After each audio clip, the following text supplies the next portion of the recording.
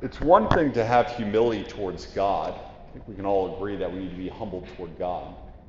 But it's another thing to have humility towards your neighbor, especially when it seems like your neighbor is worse than you.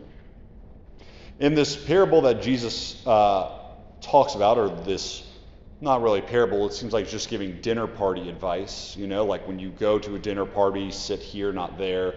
When you would make your invitation list, invite these people, not those people.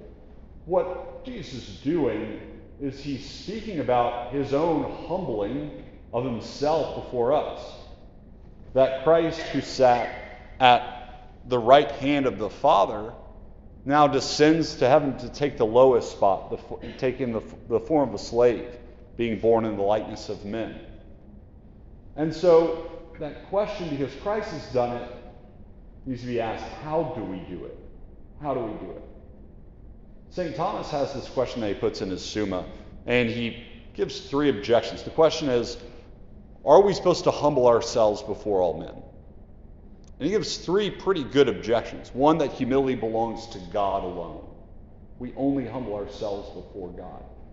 2, what about someone who is a superior? Someone in authority? How are they supposed to humble themselves to those who they are in charge of? And then 3, what about people who are just sinners, like that we know are sinners, that are like much worse, right? Like how do I find humility towards those? And the way that Thomas answers the question kind of answers all 3 rebuttals. And it's that everything that is good belongs to God in a person. Everything that is bad in a person belongs to man, belongs to that person. So that, as was said before, humility does belong to God alone. And that whenever I subject myself to someone, subjecting myself to what is good in them, I'm really subjecting myself to the Lord. I'm acknowledging that. And this is true throughout the faith, but it's hard for us to accept in present reality with the people that we're around. It's true whenever we talk about the cult of the saints, right? That we venerate the saints. We look at their virtues, their merits, and we say, I want to be able to imitate that. I want that in me. Not just to learn from them, but to imitate them. But it can be hard to do that with the people that we're actually around, because we don't want to feel like, oh, well, they have power over me now. If I say, hey, that quality in you that I like, I want to imitate that. But this is the way that Christ has constructed his body. In the same way, again, like looking towards the saints, that whenever the body suffers, we suffer, but when the body flourishes, we flourish. So that within marriages, within families, within friendships, this should be a normal thing, where I imitate what is best in the other and humble myself to what is best in the other.